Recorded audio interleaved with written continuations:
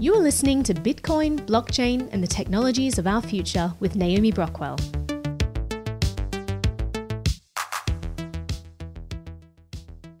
International outrage as Belarus forces a passenger plane to land and detains an opposition activist on board. It was an otherwise normal Sunday commercial flight over Central Europe from Athens, Greece to Vilnius, Lithuania.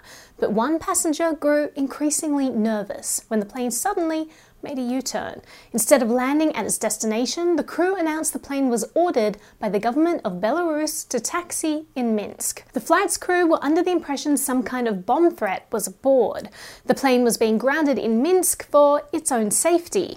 Fortunately, no bomb was found, and the plane was cleared to finish on its way to Vilnius, minus 2 passengers. They were checking our suitcases, but at the same time, they were arresting the journalist. No less than the president of Belarus ordered the commercial flight down in order to arrest a journalist on board, exiled dissident Roman Protasevich, and his girlfriend. Jets were scrambled off the ground in Belarus, and they forced the plane to divert from Vilnius Airport to Minsk International Airport.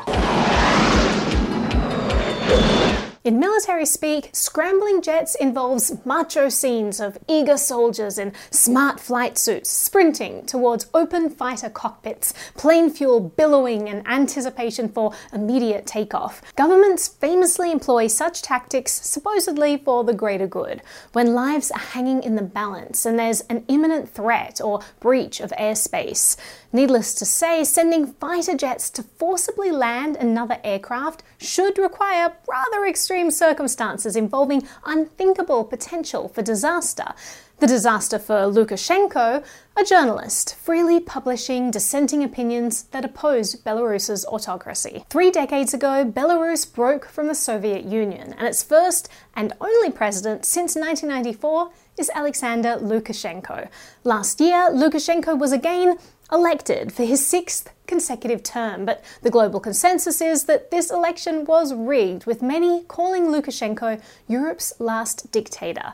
Protests erupted, with Belarusians gathering in the streets and online, calling to stop the cockroach. Long-standing opposition groups such as Young Front have agitated for years in Belarus, hoping to open up the political process to more voices. Among its members is 26-year-old Roman Protasevich, who fled the country in 2019 but remained a leading voice of the opposition. He was put on an official government terrorist list by the KGB and charged with inciting mass unrest. Indeed, to Belarus, a journalist who dared to speak out against the authoritarian government was considered a high threat worthy of bringing down a commercial Ryanair aircraft. But when the world heard that this had happened, there was outcry. Że my już nie możemy milczeć i wszystko nam, co pozostaje, to minuta krzyku. Ryanair called it an act of aviation piracy. EU officials denounced the forced landing as outrageous and illegal behaviour. US Secretary of State Antony Blinken said, "We strongly condemn the Lukashenko regime's brazen and shocking act to divert a commercial flight and arrest a journalist." President Biden called for an international investigation after a, quote, outrageous incident this weekend. People are saying this is quite unprecedented. Unprecedented? Really? Journalist Glenn Greenwald noted that what Belarus did, while illegal, is not unprecedented. The dangerous tactic was pioneered by the same US and EU officials now righteously condemning it.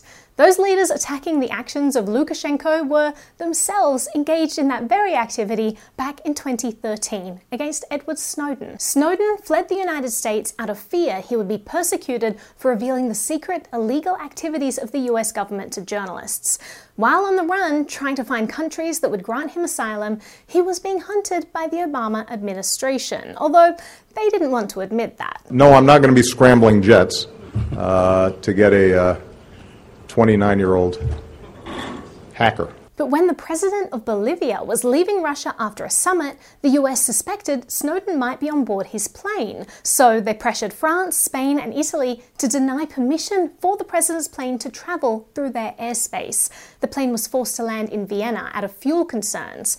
The president was forced to disembark the plane so that it could be searched. Bolivian Vice President Alvaro Garcia has said that his country's president had been kidnapped by imperialism in Europe after the plane taking Evo Morales home Rome was forced to make an unscheduled stop in Austria amid suspicions that US intelligence leaker Edward Snowden was on board. Fortunately, Snowden was not on the plane in Vienna, where he surely would have been arrested back in 2013, and all of his tremendous work through interviews and advocacy in fighting for government accountability wouldn't have happened. But that's when the precedent of bringing down planes to arrest dissidents was set.